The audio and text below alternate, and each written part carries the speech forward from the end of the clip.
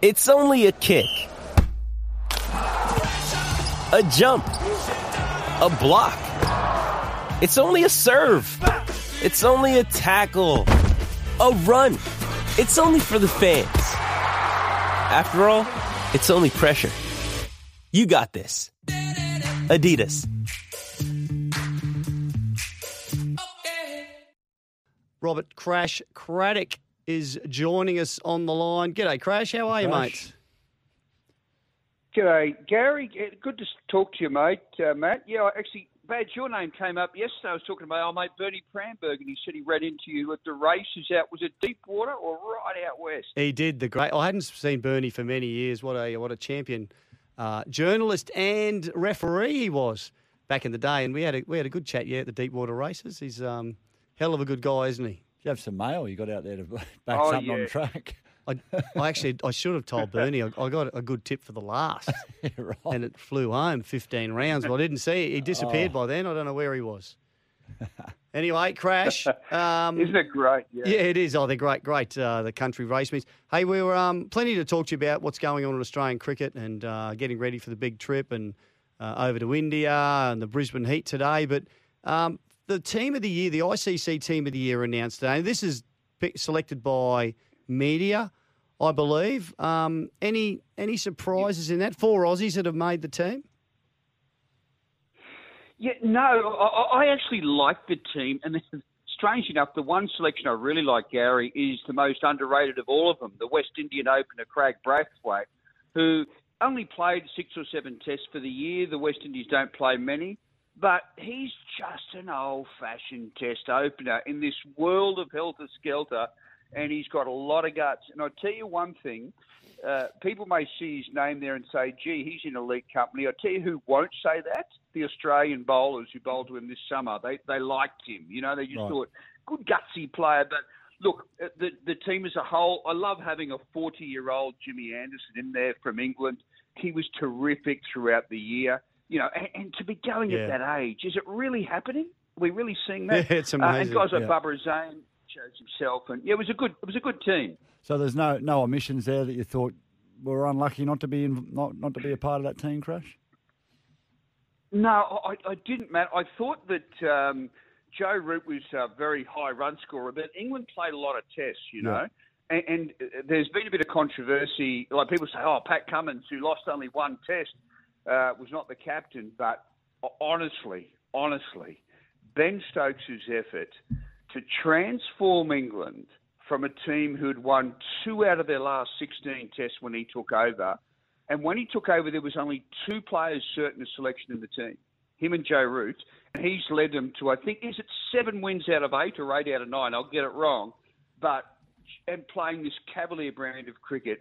For mine, as brilliant as Pat Cummins was, and he's been very steady and underrated at the helm of Australian team, this daring do with England are playing now under Stokes made him not just the captain of this year, but the most astonishing captaincy performance we've seen, Matt, for many, many years. Wow.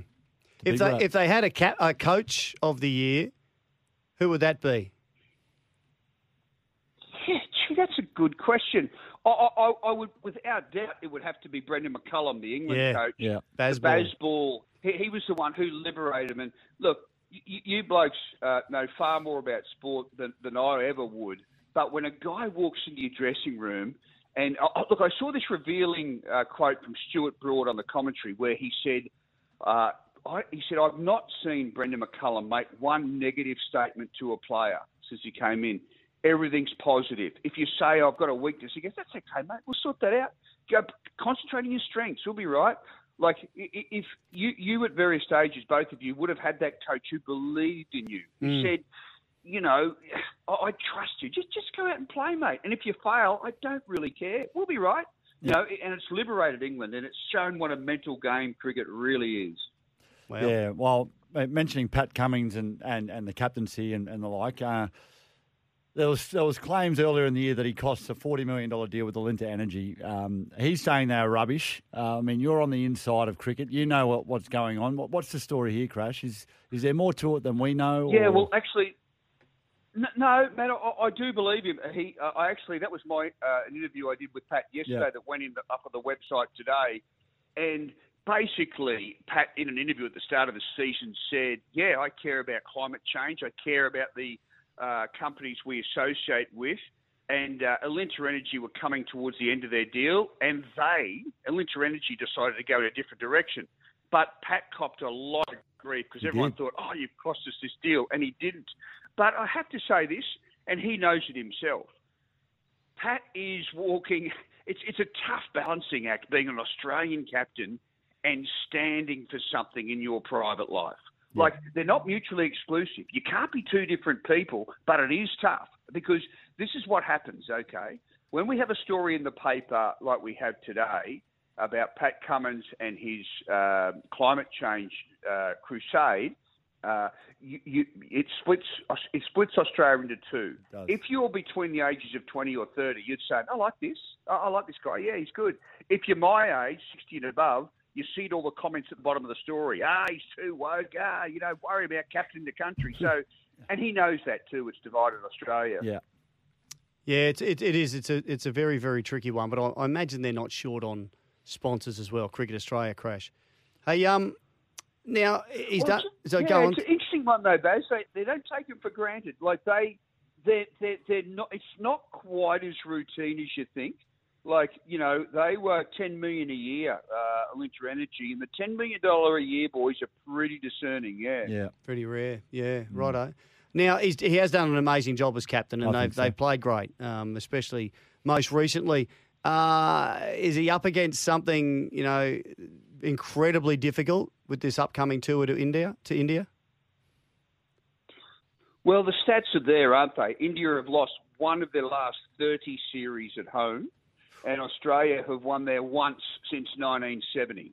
So that's an extraordinary. That's insane, but look, I'm here to tell you, I honestly believe they can do it. I really do, because this Indian side, to me, it's been playing weak opposition, and it's vulnerable. Like, their opener, Shubman Gill, he averages 30. KL Rao averages 30. There's no wicketkeeper, Rishabh Pant, that brilliant haymaker who destroyed Australia at the Gabba. He's had a car accident and he's out. So, but there's one thing I don't like. Gaz. They've got Cameron Green there as an all-rounder. It's wonderful. Nathan Lyon's a spinner, fine. But when you get there 1 week before the first test and you don't have a lead-up game, as Michael Clark said today, you're just a bit exposed because this much is certain. If you start slowly, you never reel India in on home soil. You've got to be in front of them and paddle for dear life if they don't get you in the last test. So to go there 1 week out from the first test, no lead-up game, if Kohli scores 120 on the first day and India win, you're just not going to find yourself winning the series. Yeah. It's a tough place to come from behind. So with the makeup of the team, Crash, obviously spin plays a huge role over there. Lyon's going to be, our main spinner. Do you think we'll run with two spinners or just stick with the pace? Or if we do run with two, who will partner Lyon? Because Hagar, I think he had his rehearsal at Sydney and he didn't quite, I don't know, I didn't see what I would have loved to have seen, building great confidence going over to India. Yeah, it's a good point, Matt. I thought the same. There was no bite in his bowling. But I still think they will go with him in the first test. I'm hoping they give Mitchell Swepson a run, but there's something against his chances, and I'll tell you what it is. Shane Warne, the great Shane Warne, averaged 43 runs per wicket in India.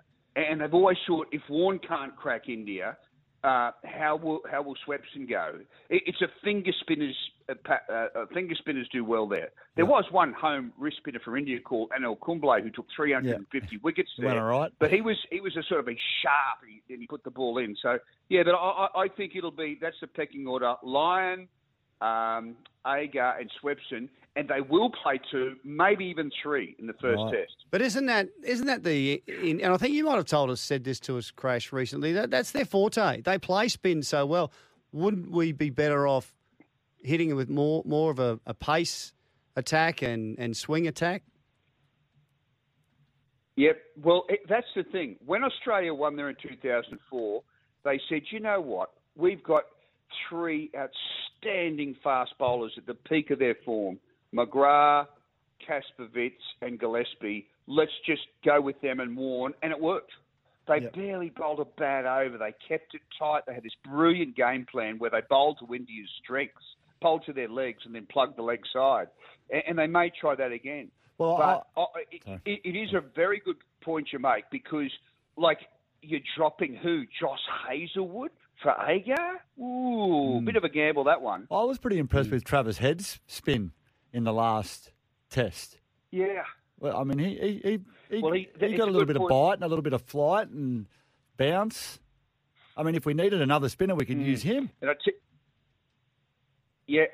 think they will do that. And we had to do these predictions for the tour, and I predicted him to take between 7 and 10 test wickets. And what he does do, he just bowls with a bit of snap. Yep. Now, in Sydney, it was apparent, wasn't it, that Yep. he had more snap than Agar. That may change, but I know they've said to Travis, work on your finger spin. And I wouldn't be surprised in the nets, in the Big Bash, when he's been bowling with the white ball. Occasionally he does what Mitchell Swepson's been doing over the last week, just changed to a red one. It's a different ball over there. It's an SG. It's called an SG ball, but he'll take 7 to 10 wickets. You watch. Yeah. Right. Hey, you just mentioned the BBL. Did you watch the Brisbane Heat blow their chance of hosting a final this afternoon against the Hurricanes? It's not the way to go. It hasn't been a wonderful tournament. And yep. No, you're right, Gary. Look, it's just, what was it, 18 runs off 24 balls with 6 wickets remaining, and they couldn't do it. The problem was it was a difficult wicket, and a run of ball was quite difficult to get. So they had to find a way to get ahead to get that quite. Like you didn't want to be chasing 10 off 11, which they were. They just couldn't get them. 2 things I'll say about it. Gee, it's been a good Big Bash. I mean, that was compelling viewing today. That was great. It's been the best Big Bash in 6 years, I reckon. And 2, I really love dodgy decks in cricket. Like, I just think they add so much to it. Like that crazy, wacky, stupid shootout today. You couldn't look away. It was terrific. So you loved the Brisbane Test then? Yeah, that was the craziest. I did, and quite unashamedly. And the thing is, Gary, you don't want 5 decks like that in your Test match summer. But as we went around the country, I thought Brisbane was the most compelling test of all. Like it was bat crazy mad. But those sort of wickets, if it had gone into the third day, no one would have cared. If it had gone into after lunch, but South Africa would just show poor. But I just think cricket, in 20-over cricket and 50-over cricket, they give the wickets to the batsman. So what's wrong with the occasional change of theme in Test cricket where you get this beautifully, the potpourri and a wicket turning to dust and it's great. It's just a lovely change of tempo.